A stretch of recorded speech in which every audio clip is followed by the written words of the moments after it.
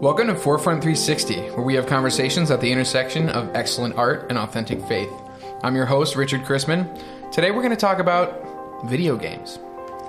I have with me today Cody. What's up, man? How are you? I'm doing really good. How are you? I'm doing really well, actually, which is the proper English, which you should know this, Richard, because you are a scholar. Yeah. This year, not teaching English, though, so I get a bye this year. Oh, I'm sorry. Yeah. You're fine, then. Math and science and other less interesting subjects. Oh, come on. Yeah. Oh. Which brings me to our special guest today. We also have our friend Aaron with us today. Well, hello. Aaron, how are you, man? I'm doing pretty well. We are sharing a microphone, so we're awfully close. But you know, our friendship, we're close, like friendship-wise too. So this is fine. Close in body, close in mind. Glad to be this close with you, bro. The Forefront Absolutely. team and friends have bubbled together during the COVID experience, so we are being safe. It's a safe pod. Mm-hmm. Yeah, in both ways. I mean, it's a pod and a podcast, but it's a safe pod whether you are distant or close or recording or not. This is safe. It's all we're all about safety. We here, hope you feel is what safe. I'm trying to say. Forefront 360 is a safe space. It's so safe. I feel it's extremely safe. Yeah. And this has got to be one of our top 50 intros we've ever done. Absolutely. Out of the 50 episodes we've done. Right. Easily. Yeah. So one of the reasons we've been wanting to invite Aaron on the podcast for a while here. He's a good friend of ours, a loyal listener. We're really, thankful for his friendship and his thoughts on some of the past episodes we've had. But we feel like this might be one of the perfect episodes to introduce Aaron to you all on, because we are discussing video games. And while Cody and I have spent our time on a game or two, Aaron is probably the chief gamer among us in our social circle. Would you say that's true, Aaron? Well, I've definitely played a couple of games in my day. There's no doubt about it. Been doing it for a while.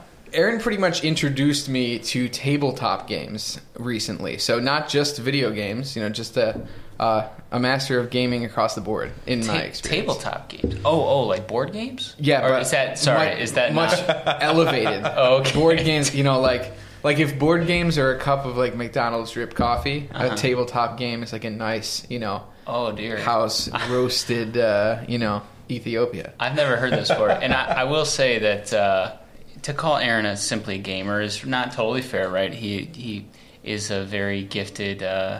What do you do? You're a biomedical engineer. Is that the right term? What do you do again? Biomedical engineering. Yeah. So you're welcome, world, for what this guy does during the day, but at night he likes to curl up with the remote control and. Compelling story. That makes it sound like he watches a lot of TV. Remote control. I know. What do you guys call it? We need to get into that. We never called it a remote. I feel like older folks that I've encountered growing up were like, no, like the controller that you used to play video games. Yeah, controller. That's what I say. Because in my family, the TV remote was the clicker. Oh my gosh! So, yeah. Yes, yes. But Aaron, you are a friend of the show. We didn't even know that you listened to the podcast until you sent us some like outraged messages about one of the Star Wars podcasts that we recorded, and you're like, I should have been there. You guys totally mishandled this. You missed X, Y, and Z. And I think that's when I knew you actually listened. All of that is very true, and I do have those notes. So if you want to go into that instead, we could correct the record. We'll go off the air for that. I don't want you to get violent, all right? You're a godly man, and I want your reputation to remain as such. But, so video games. Yeah, video games. So, this is Forefront 360. So, we talk about cool stuff that we're interested in, but we do have conversations at the intersection of excellent art and authentic faith. So, the question that we're going to be answering today is, are video games art?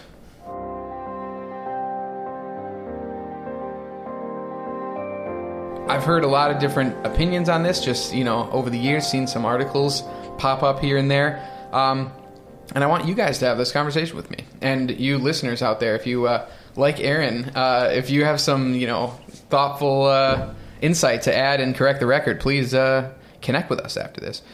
But let's just start here. I think when we're talking about are video games art, the essential place to begin is, what is art? So I'm going to ask you the question off the top of your head. We did not prepare this. Off the top of your head, define art for me. Like if someone's like, what is art? Cody, why don't you go first? What a difficult question, right? I feel like I had a college class in which a literature professor of mine asked us this, and I think it's probably because he didn't prepare like a lesson for that class. And he's like, you know what? We need to settle some philosophical dilemmas before we continue with this unit we've been doing. And so he's like, what is art? And so we just kind of flopped around for 40 minutes, kind of trying to come up with a definition. You have a nice circle discussion. Yeah, it was all, very liberal arts, beautiful. It was actually a nice class, even though I'm pretty sure he didn't plan much for it. Sometimes the best stuff happens. But what is art? Slippery question, difficult. The word expression comes to mind, right? So art is an expression. It's something created, often by humans. I think that you could argue that God is an artist. I think we certainly believe that here at Forefront. And God is not exactly human, merely. But it's a creation, and I think it's created for others to appreciate beauty. Let me put it that way. Cool. That's all I got. Okay, well, that's pretty interesting. Thank you, Aaron. I certainly didn't sit in any classes talking about art in college. It's been a little bit since I've thought about these big questions. He had less of a liberal arts education. Yeah. A little more specialized. That's fine. When I think about art, like Cody was saying, expression really comes to mind. The idea of, really expressing ideas, expressing emotions. It's communication. Those are the big things that come to head. Communication, that's good. Yeah. I didn't have that. Yeah. I don't claim to know the answers. I did get a minor in philosophy and take multiple classes on aesthetics. But aesthetics. I do not know the answer to this definitively. But I think that I think both of you guys said it really well. I think one of the only things that I might add is I think perhaps one of the differences between expression and art is how aesthetic something is, meaning like whether it, follows ideas of beauty or purposely breaks those ideas. But I think art, I guess what I mean is I think art needs to be purposeful.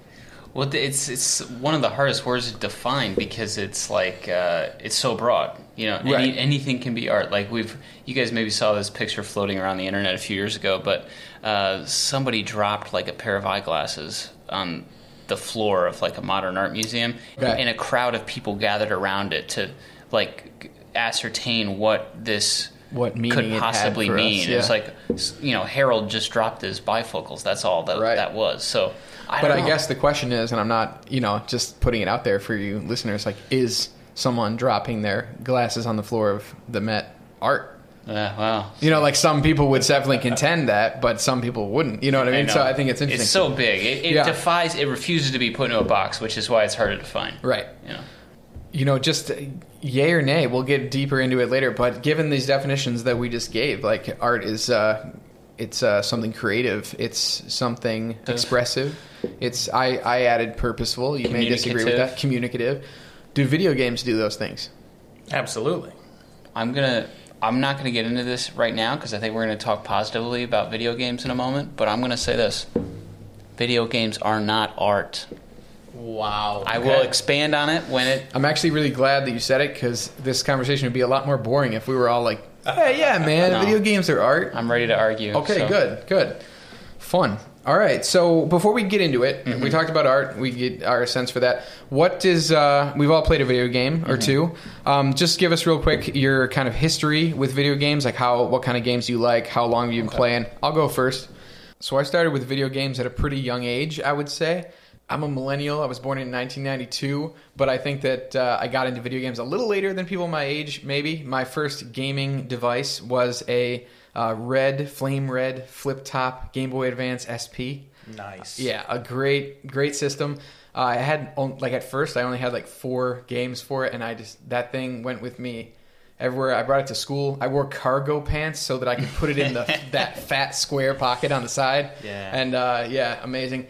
And I used to, sleep with it and stuff. It was bad. But, so that, and then in the GameCube kind of era, the GameCube was the first TV plug system that I had. The GameCube, I always admired the GameCube for being... It had such small discs. Yes. And it was so different. I was shocked by that. But it was every bit as much game as the bigger discs. Yeah. That's arguable. I mean, the GameCube. Okay. Yeah, but I will say that I think the GameCube was Nintendo's first foray into like, oh, let's make our system like weird and different from the other two. Yeah. But anyway, speaking of that, I've always kind of tended toward Nintendo. I've had all the Nintendo systems except the Wii U. Is there a connection here with your kind of your hipster aesthetic? More broadly in life, you being attracted to Nintendo underdog. Oh, things? you Neanderthals with your regular remote controllers. My controller is a stick. No, I mean maybe subliminally, but really it's because I've always just liked a couple. I was kind of introduced to gaming, I guess, through the like core series that Nintendo always puts forth every generation, and so I've kind of always just been drawn to like I've bought whole systems in order to play like one particular game that's like the next one in a particular series.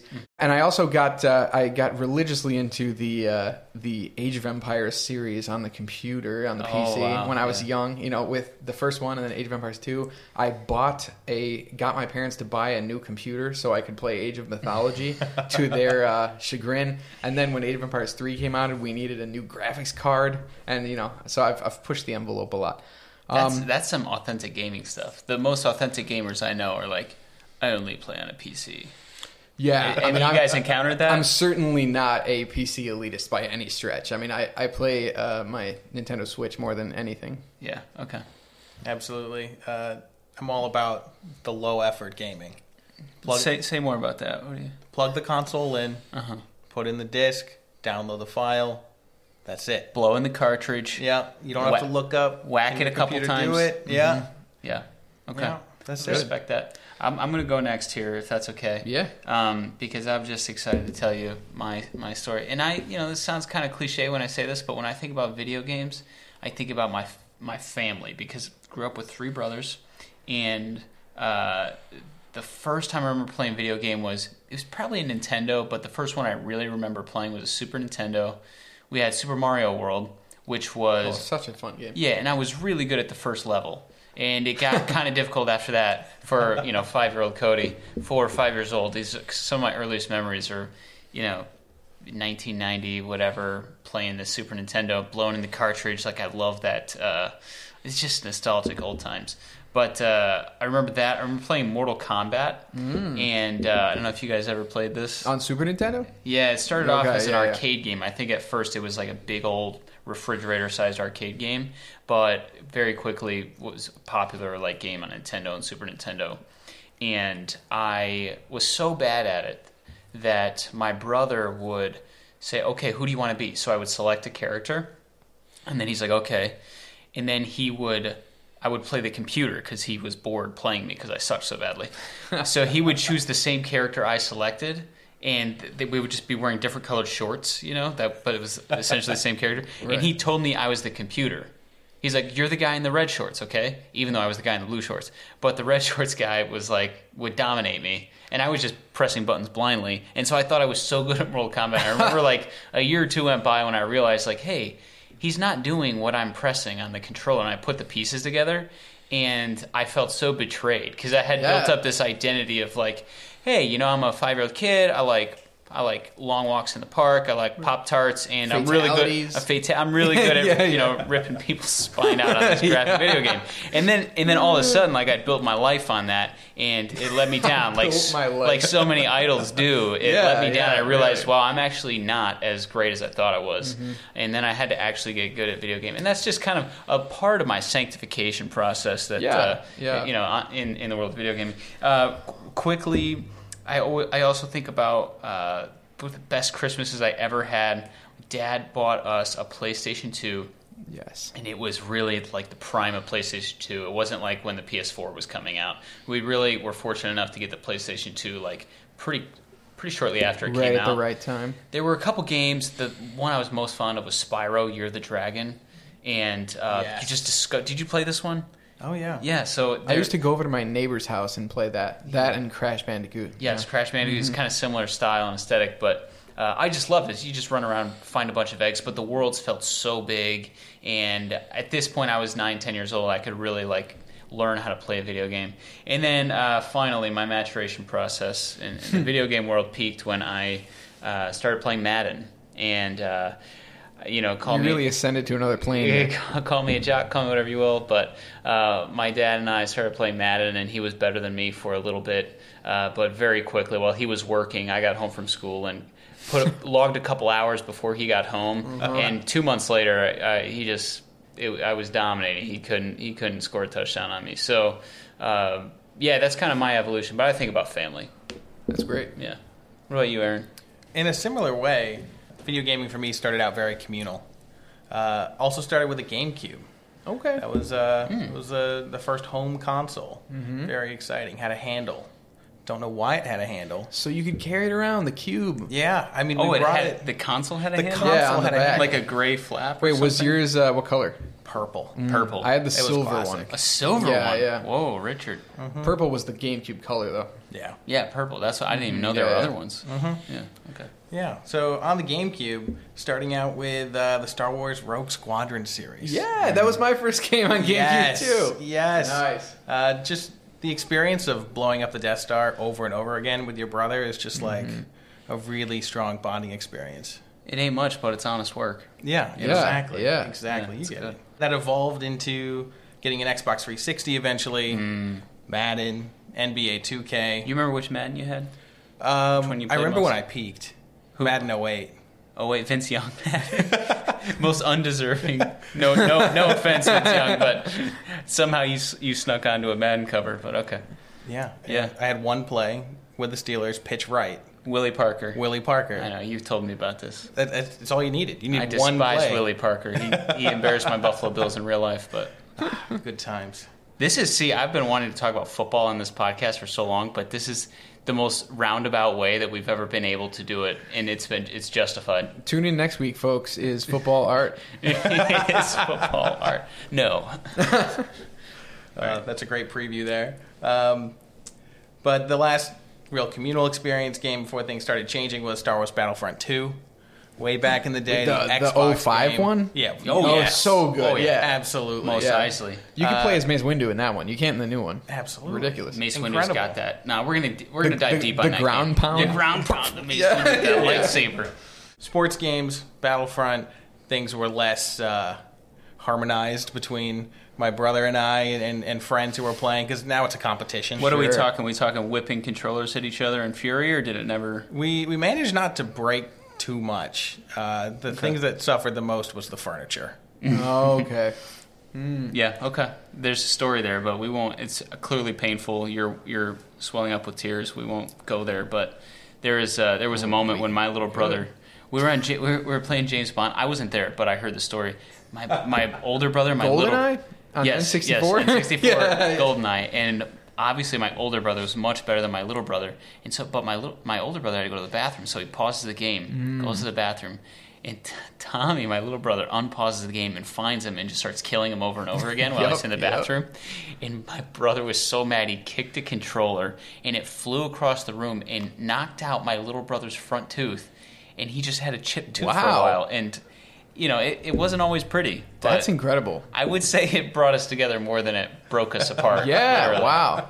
Anyway, I mean, yeah. my, real quick anecdote of, you were talking about how video games were a sanctifying force for you and a communal force for you, Aaron. And Fatalities really glorify the Lord. I think. Right, Yeah. total depravity. Right. All men I deserve really death. gotta- yeah. But I think that for me, video games were also a driving force for a while. I had this friend, if you're listening, you know who you are. I had this friend in high school that was so good at Super Smash Bros. Melee and subsequently Brawl that he would go to New York City twice a year to compete at the No way. at the Nintendo store, and he was so good. And I just decided at one point, I was like, you know what? I am going to play Super Smash Brothers with this friend. It doesn't matter how many matches we have to play. I'm just going to beat him authentically once. One time. Like that is and we played God knows how many games, and I lost every single one for probably like a year and a half or not or more. And he was one of those friends, super nice guy, like one of the nicest guys in our high school, but he would never let you win. Like he would just destroy me You gotta every respect time. that about him. Yeah, and I'd be like people would be like, "Oh my gosh, just let him win one." He'd be like, "No, that's not fair. He has to win fair and square." And I'd be like, "Okay." And then finally, I got a particular, like he was still better than me, but I got a particular strategy like that would work if I hit the right keys in the right situation with the right character that I could win. And only in that specific scenario on a specific stage, with the right amount of stocks and no items, like I could pull it off. But I did beat him once. So the movie rights are pending for that, because I would pay money to see that. Mm-hmm. That, like, I don't know who we'd cast as you and this guy, but he is local. Maybe we'll get him on the pod sometime. All right, buddy. Cool. So let's kind of move on. We know where we come from in the game world. Mm-hmm. Let's just dive right in here. I think so. We talked about what art is. We talked about what video games have done for us, and what positions they've held in our lives. I just want to go into it now. Like, we're debating here. If you had to make a claim, are video games art? Cody revealed that he's going to say no. So, Aaron, would you be willing to go first? I think you're going to say yes. Absolutely. We'll see. So let's see what you have to say. Yeah. So video games are an art form, just like many other art forms. TV shows, movies, many people consider them art. There is a line where, with video games, unlike something like a movie, something like a TV show, where video games is such a broad category that so many things fit in it, that to just say broadly that all video games are art, I think would be a mistake. That's fair. There's so much rich storytelling, beautiful animation, things that we recognize as art in other forms that cannot be discounted in video games. All right. I like that you brought that up. I think that when I was thinking about it, one of the first things that popped in my head is the art within a video game, which I guess is a different discussion. But we can't deny that video games require a tremendous amount of art. I mean, everything that you see in a video game was like created, whether that is like in the older games when they're, just pixels that create a world for us, or, now we have the intense three-dimensional poly models and open world games or whatever. But someone that has a degree in some sort of art field created all those things for us. So, I mean, that's a pretty strong point right out the gate, I think. And not to mention, like, the other aspects that go into creating a full game, like the music. I mean, how many times have you played a game where the music has been really, or at least earwormy? Like, I was, the other day at work, I was humming a song without knowing it, I guess. And when some kid was like, "Isn't that from Castlevania?" And I was like, "Yeah." But yeah. That's so funny. I hope that we get a Halo kind of performance by one of you before this podcast. It's just like a full-throated. I don't know if I have a big enough bathroom for us to do that. But yeah. Are you boys done with this nonsense, or do you have any more points to make? make? We'll come back at you, but go ahead. Okay. No, I'm mostly kidding, and I'm afraid I take this position, no, video games are not art, and I'm afraid that I know people that specifically we're based in Rochester, and so I have friends that went to RIT, and specifically know people that have majored in video game, like art design and all of that. And when I say the video games are not art, I'm not saying that they're easy to make and they're brainless and mindless and it takes no skill to make a video game. I would be lost if I tried to make one. But while they are artistic, they have artistic elements, they are not art. The reason they're not art is because why would we even be having this episode? Why is this question even relevant? Are video games art? I was wondering if someone would say that. If you have to ask, probably not. Now, a video game is made primarily for, I would put it in the category of leisure, recreation, activity. Okay, now... Entertainment. I mean, there's a reason why magazine categories, it's arts and entertainment, because they're not the same. Because they're in the same family, but of a different genus. I actually don't know if I used those scientific terms right well. Aaron, we should have brought your wife. She could have explained that to us. Yeah. Much better qualified than me. Okay, so maybe they're in the same tree, but different branches. That's kind of my take. I think that people... If I asked you, hey, do you enjoy art? I think we would be caught off guard if someone was like, yes, Zelda is one of my favorite, video games. That would be kind of a strange, unexpected response. Maybe it would make us think about it. But I would say there are lots of people that love video games that would never in a million years call themselves artsy or anything like that. So again, it's not as much about our art is more about like, hey, I've created this thing, now enjoy the beauty of it. This is a little bit more like I've made this product for you to play with, and it's about you and do what you want with it. I don't know, just doesn't feel like it. I got two really quick points just in response. One, I think when you said like if someone said, the fact that we're asking this question, are video games art? That leads me to, an even bigger question that I'm not going to answer, on this podcast. But like, who gets to decide like what art is? And I think so much when we say the word art, I think the limits that many of us have in our minds, in our cultural consciousness, are from what traditional academics have agreed is art. Mm-hmm. So, I mean, it hasn't been that long in the history where popular, like non-orchestral music was considered art, or movies were considered art. So I guess one of the questions that pops into my mind is like, is like a movie, a film that's made for entertainment, is that not art? And I think that's an interesting question too. Well, then for example, you've got something like There Will Be Blood, which is a fine film, incredible film, Daniel Day-Lewis, like this really artsy cinema film. And then you have a movie like Caddyshack, sure. That's entertainment. Like, you're not going to call that art. We get into the whole thing about comedy being art, but I wouldn't even call Caddyshack like fine, thoughtful comedy. It's really just a comedy of its time, and it is what it is. But even in the movie world, there are movies and then there are films, which I think kind of speaks to that. Sure, yeah. And I think this hovers around the other conversation that we've like danced around at Forefront a lot, like are things like, is cooking art? Right. Stuff like that. I think that we're really answering a similar question.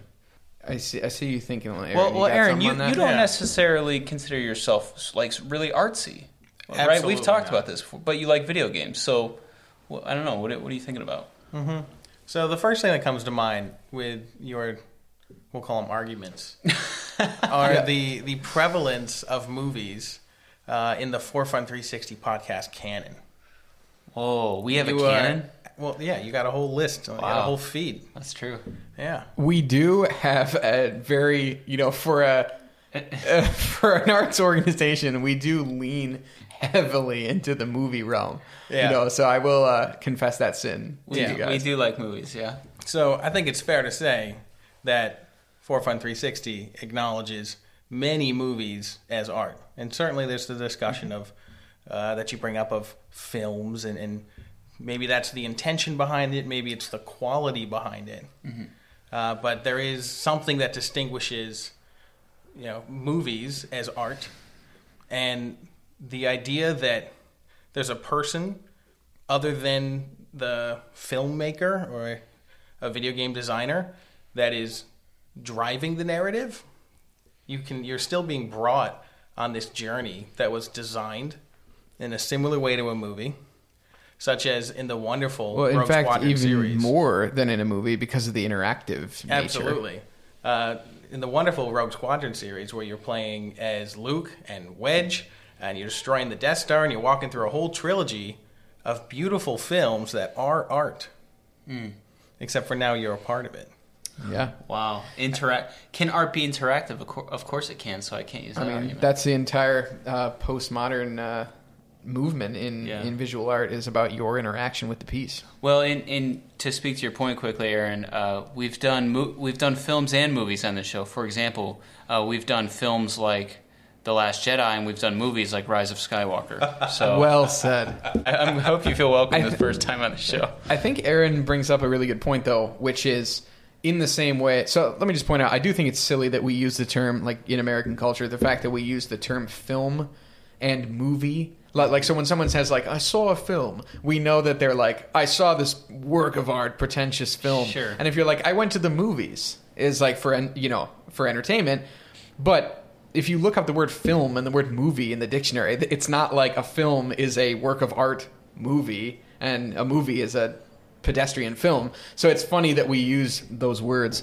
But in the same way, I think Aaron brings up a good point, that there's a big difference between, Super Mario World and, a video game that has a very deep storyline where there's dialogue and characterization. Exactly. And I think that in the same way that we could talk about, written work or movies or many other forms of art, there's a huge gradient, and like if we want to talk about like there are particular video games I can think of that are written, they're almost as complex in their story as like novels that we've talked about on this show. You know what I mean?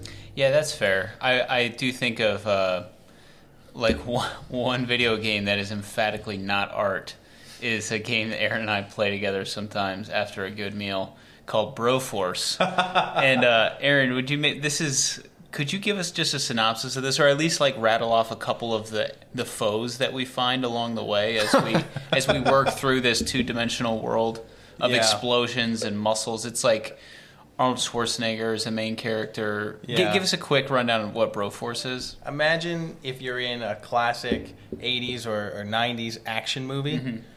You take every character from all of the ones that are still remembered at this point in history. Like Rambo. RoboCop, Rambo, Highlander, Terminator, Dirty Harry. Anything Chuck Norris played. Chuck Norris, Yeah, everybody. Cool. And you're in a 2D world where initially you believe you're just fighting terrorists. They give you very little reason. A very for why you're broy fighting American terrorists. plot. It's so broy. It is incredibly broy. It's a farce on purpose. Absolutely. I'm sure. It is a satire of that time in history. Sure. And you start off fighting terrorists and then end I'm up starting fighting... to think it's artistic now. It's a satire. It's very intentionally... Wait. What do you end up fighting? You end up fighting, I believe, the devil himself at the end.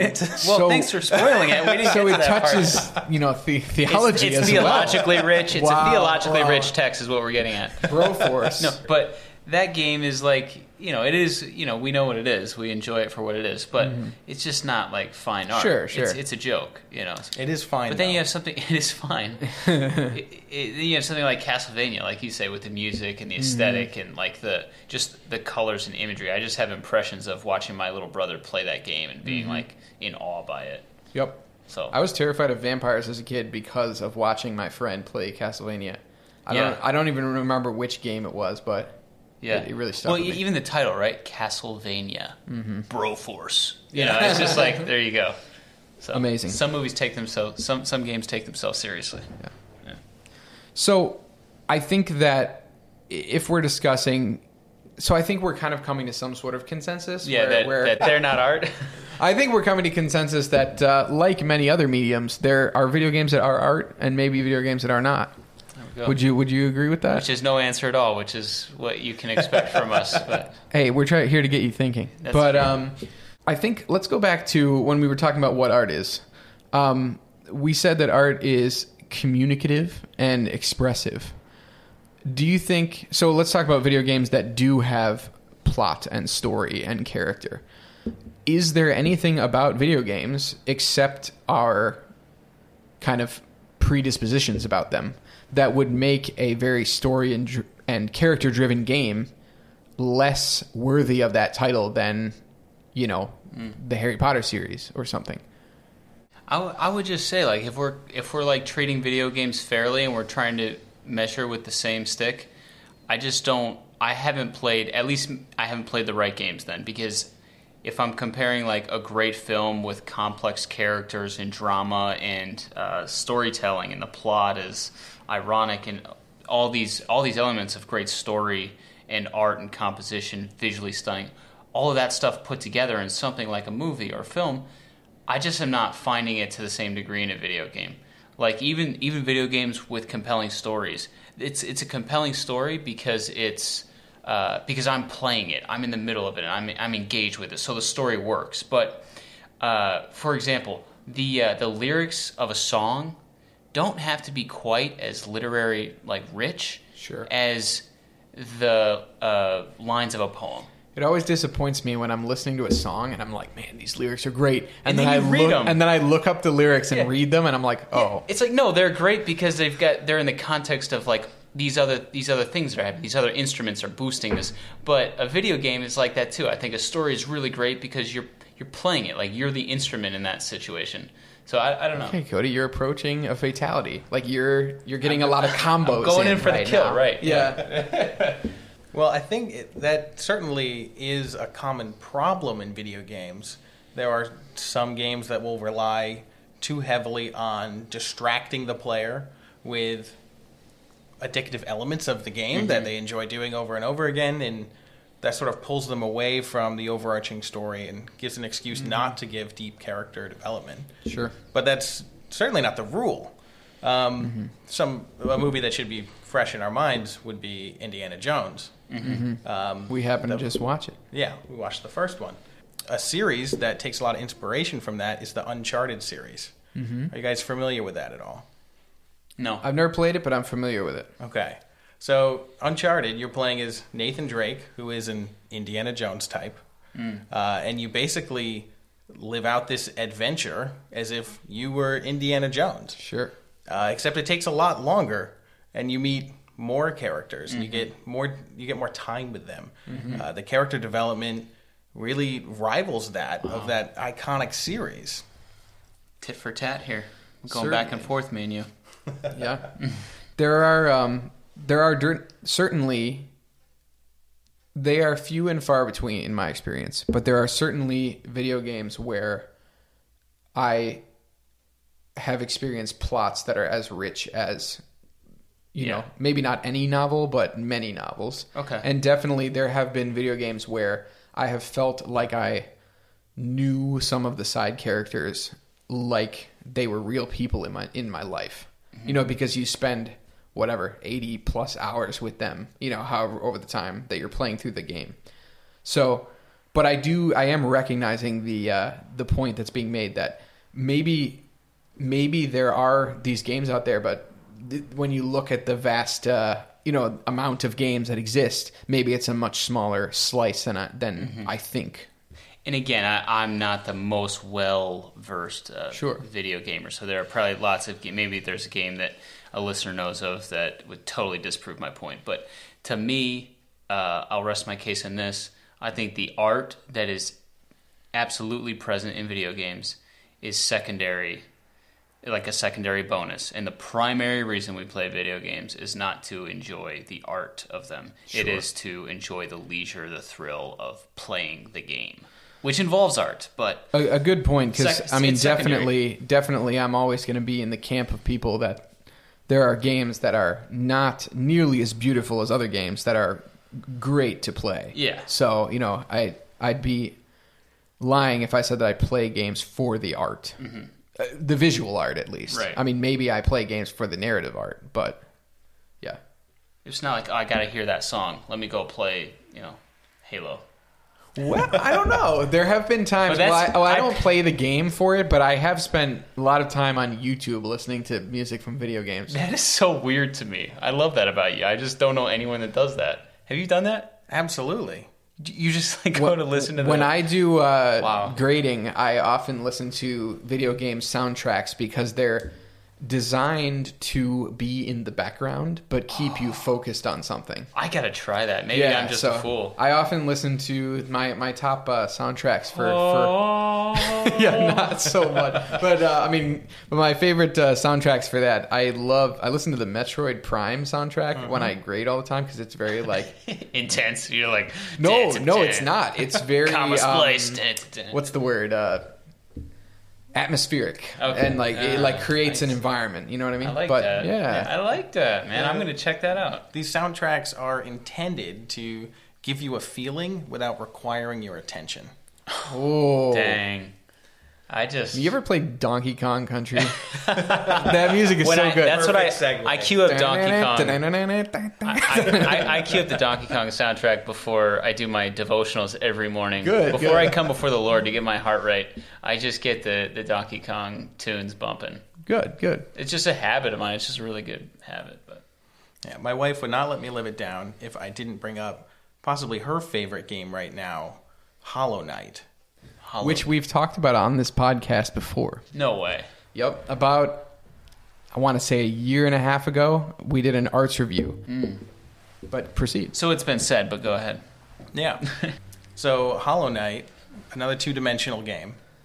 Side scroller. But the music gives an incredible feel, a creepy vibe.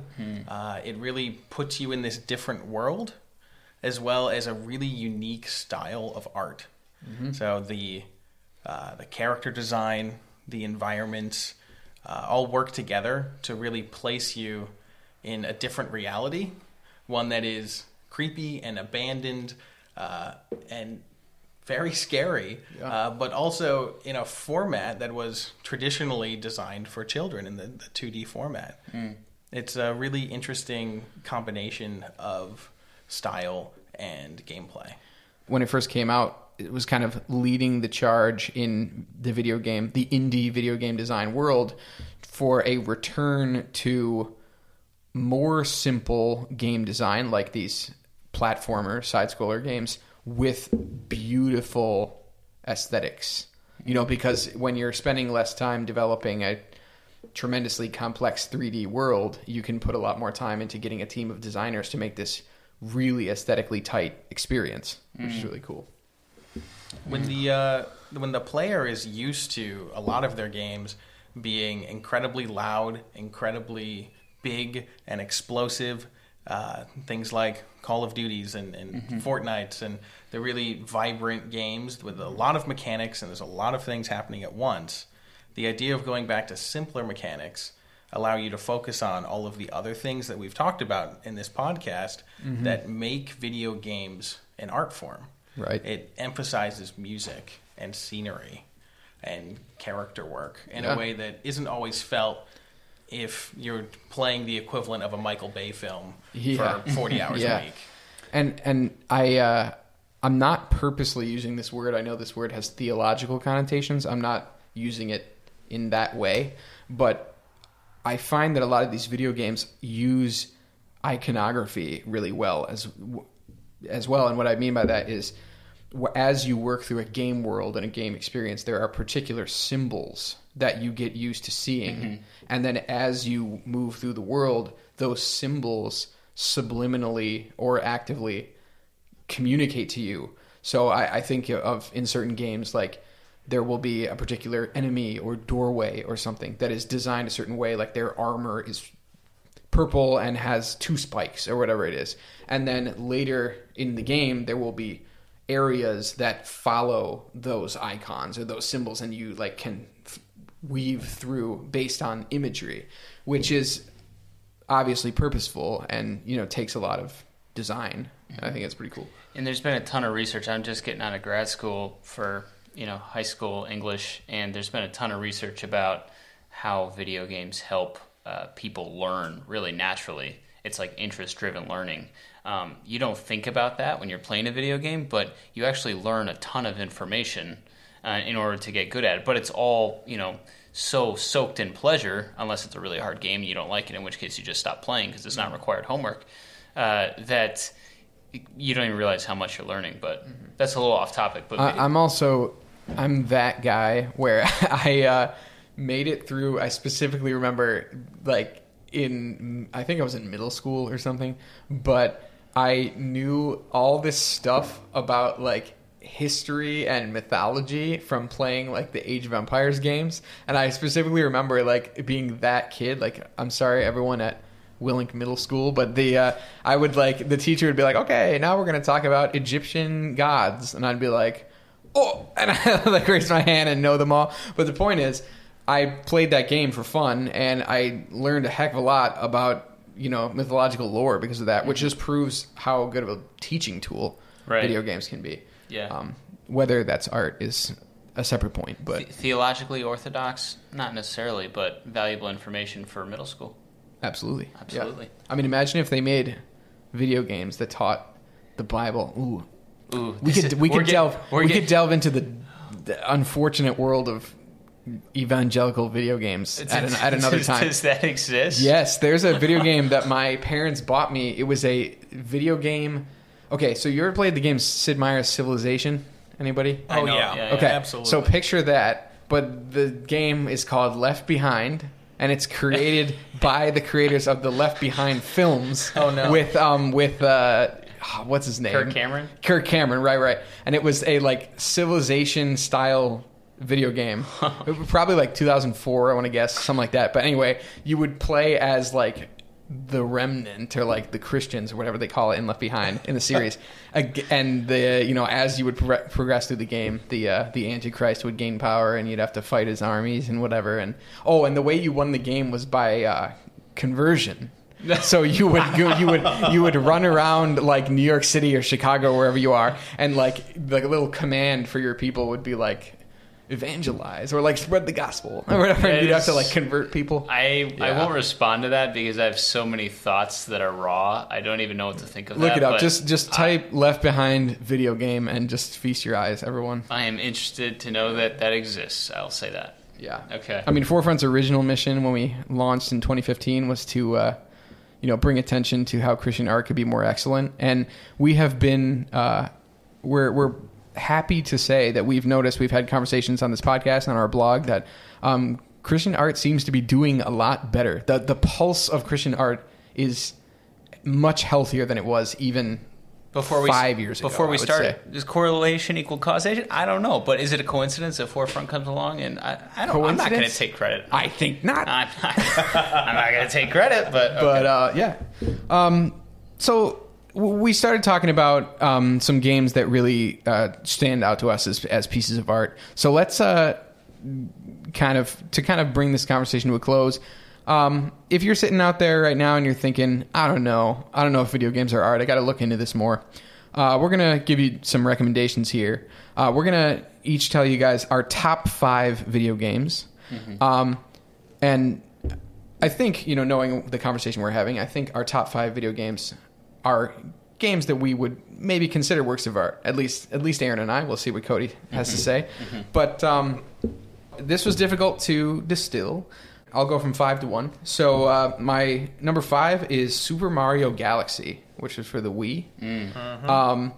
I recognize that Super Mario Odyssey is, a lot of people say, is an objectively better Mario, which is fine. But I have a particular spot in my heart for Galaxy because I played it a lot.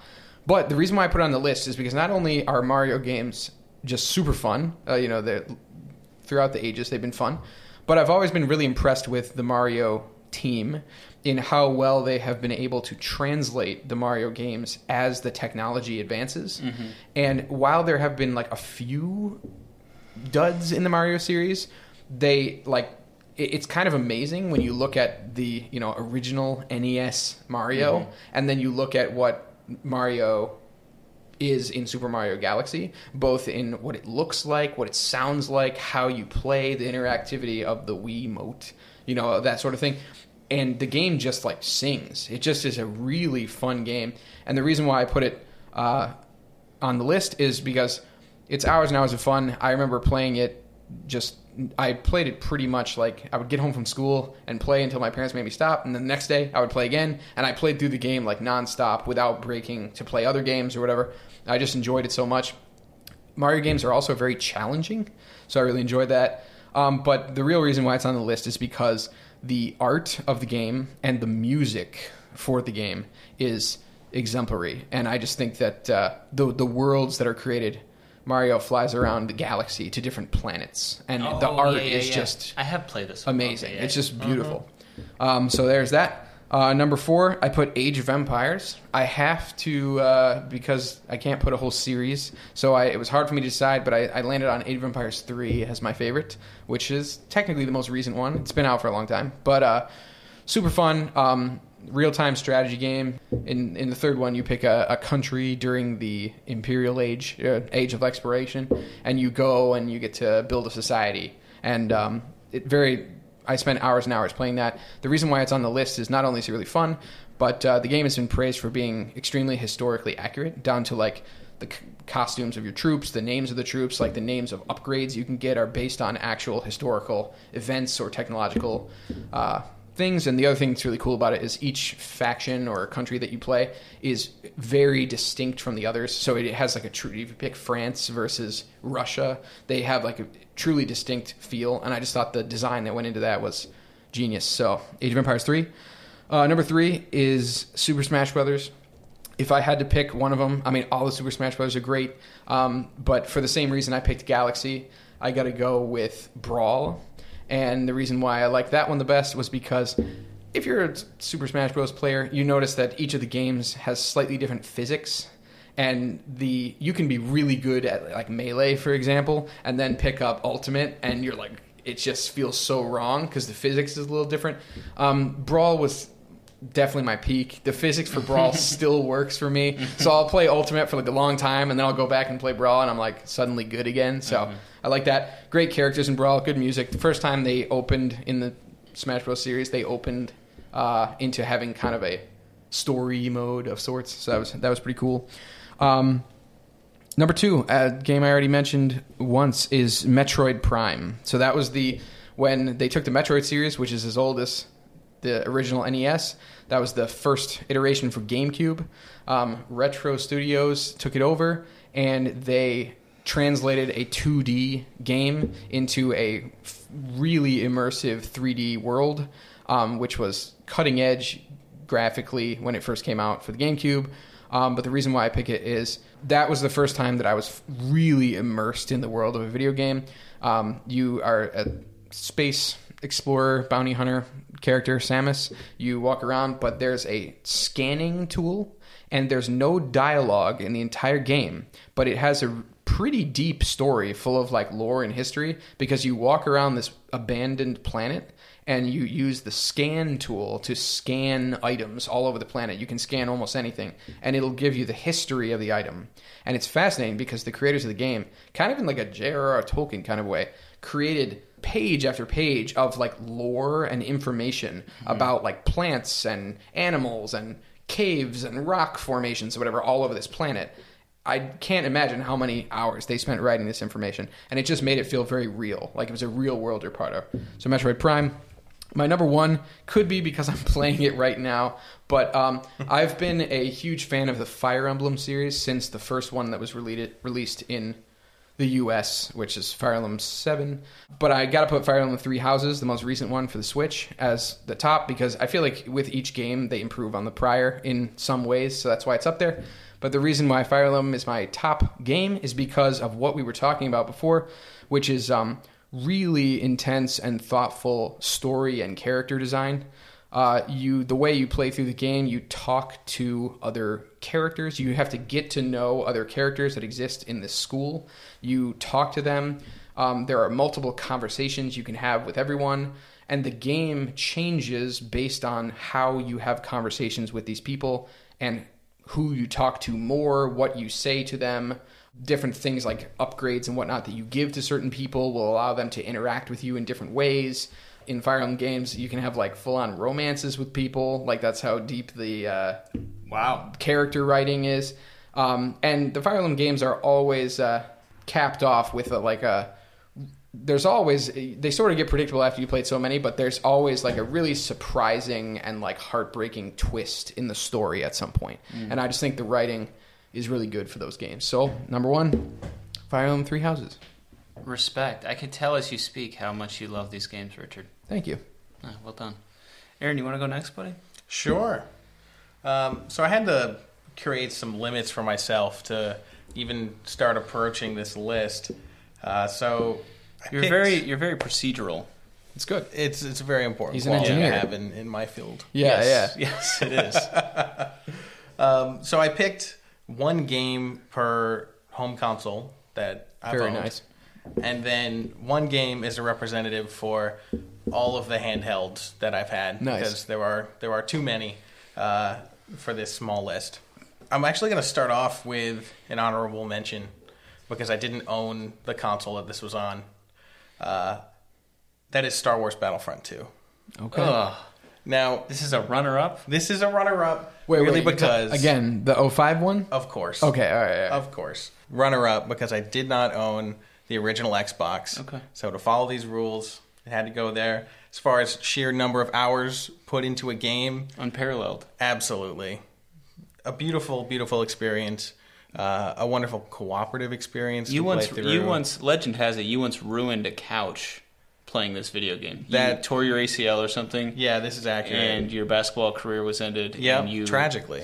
Tragically. Yeah. And you literally sat on a couch and logged some hours into this well, game. when you're recovering from an ACL tear, Well, I'm not. Yeah, not a whole lot you it's can not do. an indictment on you. I'm just saying. So I set onto the worthy journey, I would say, of doing everything that could possibly be done in Star Wars Battlefront 2. Well, worthy is relative. I mean, it's not fun to play with you because you're like way too good to enjoy playing with. But okay, That's a lot of fun for me. okay.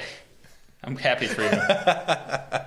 So that, just getting that out of the way, starting with the handheld, Advance Wars Dual Strike. Nice.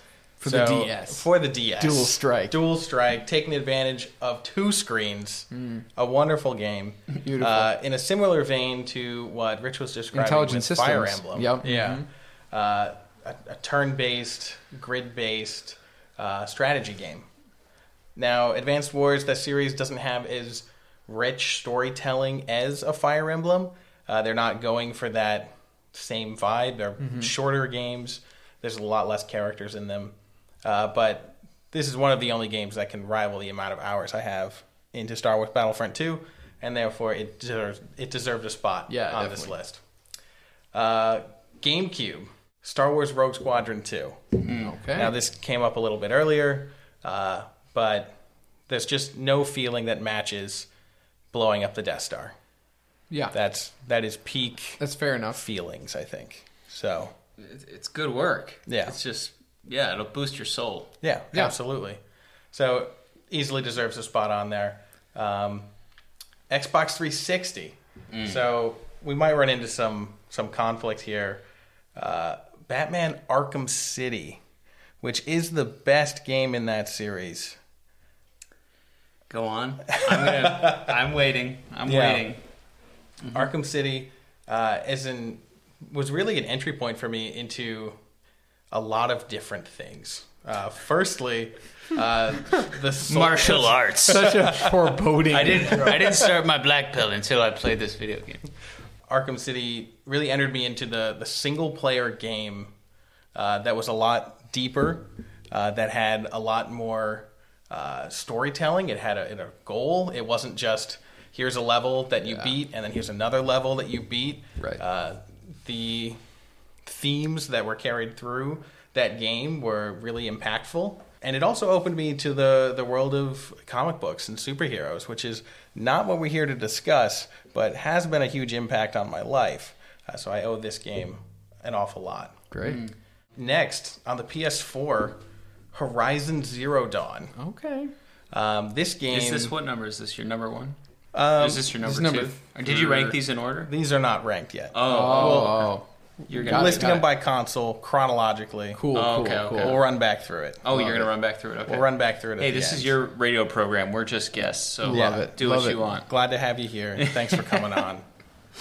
Horizon Zero Dawn, a masterclass in world building. Wow. Nice. It drops you into a strange world, unlike things that we've seen before, and really slowly unveils this really intricate and well thought out world that tells a story unlike anything I've seen in movies or television or in a novel. It's just so unique. Wow, I'll have to play this. And to have a unique story that is so long over such a intense and in-depth video game, where I was consistently surprised and blown away by the creative minds behind it, the visuals that are outstanding, and the music that is exemplary. And then for the Switch, Untitled Goose Game. Yes. What? Cody, That's what it's have you called. heard of Untitled Goose Game? I don't even have a Switch, bro. I never did this, so. Now, this is a very special, I guess, puzzle game. Yeah, I would call it that. The general premise is there's a nice little town, and it is a beautiful day, and you are a terrible, terrible goose. Terrible goose. Terrible goose. Are you guys playing a prank on me? Is this a real thing? Yep. This is absolutely real. You guys text each other this morning and were like, let's make up a game and Untitled describe it and see if Cody plays along. Goose game. Hey, we won't even give it a real title. We'll call it Untitled. Untitled. He'll really believe it if we don't even give it a real title. This game is special. If you have a Switch, You should absolutely play it. You can download it. Yeah. You don't even need to buy it. You don't need to go to the store. As soon as the podcast is over, start downloading. Untitled Goose Game. What's the title of the game again? Untitled Goose Game. Okay. I think the title really says it all. It is a joyous experience. They recently added a co-op mode where now there are 2 terrible, terrible geese. And you can cooperate And you with can your friend. cooperatively ruin the day of This whole town. many people in what appears to be a peaceful town until you arrive. You're in for a real treat. Okay. You're in for a real treat, Cody. Okay. All right, so just ranking these quickly now that we've had a pretty good discussion about them. Number 5, Advance Wars Dual Strike. Number 4, Untitled Goose Game. Oh, you mean Untitled Goose Game's not your favorite game of all time? Not quite. It might be yours. I'm sorry. Go ahead. Number 3, Star Wars Rogue Squadron 2. Number 2, Batman Arkham City. And number 1, Horizon Zero Dawn. Okay. Respect. Very cool. Sounds like 4 really great games. All right. I probably would love it. I'd probably love Untitled Goose Game. All right, boys. I'm going to hit you with mine. Again, we've got number 5. We've got Gears of War 2. Now, I don't know what it is about 2 that made this list, probably because it's the one I play the most. Have you guys played Gears of War? Oh, Yes. yeah. Okay, so this actually has a somewhat compelling story, if emotionally manipulative. You know, that one of the emotional climaxes is like a character's beloved one dies, and it's a little bit obvious, but when you're playing, you're in the grit, and the locusts from the Earth core have invaded the surface of the Earth. There's like, you're all in. You're like, I gotta kill these people. I gotta save humanity. And so that was a pretty captivating narrative for me. It's also the first game I ever played where I was legitimately scared playing it. Nice. That's always fun. Yeah, it's like, especially the story mode. It just, the way they use darkness and shadows, and you know, the enemy is really terrifying. I played this game so many times in high school with my little brother, and I love Halo 2. Tom, if you're listening, I'll meet you down by the river, brother. He knows what I mean. Okay, number 4, Batman Arkham Asylum. Okay. Second best of the series. The reason I'm not arguing with you, Aaron, about this is because I only played City like for 20 minutes with you one time, and so this is the only game in this series of Batman games that I have played, but it is just fantastic. Like, you get to use gadgets, you get to learn that Batman is like this criminal detective genius, and it's a really fun game. Mark Hamill does the Joker's voice. Does he do it in Arkham City? Oh, yeah. Oh, shoot. I Mark thought you would say no. As we've talked about before on the Nolan podcast, Mark Hamill is the Joker. Thank you very much. Okay, fair enough. Heath Ledger, apparently, no respect to Heath Ledger, but A really great second place. Yep. okay, disagree. Number 3, Star Wars Battlefront 2. Again, Mos Eisley. There was nothing more exhilarating than, I actually first played this on a PSP. Remember that? Yo, I The have that PlayStation upstairs. Portable? We can play it after this. You do? Okay, so my friend was staying the night at my house, and he had this PSP with him, and I got to play as like Luke Skywalker, as Darth Vader, playing with these iconic characters that I'd seen. In the only other Star Wars video games I'd played before that, you were always like a stormtrooper. It was always a shooter game or something like that. But all my favorite characters, the Force users, the saber-wielding heroes that I'd watched on TV for so long, were finally in a video game, and that was a game changer for me. Number 2, Mortal Kombat Shaolin Monks.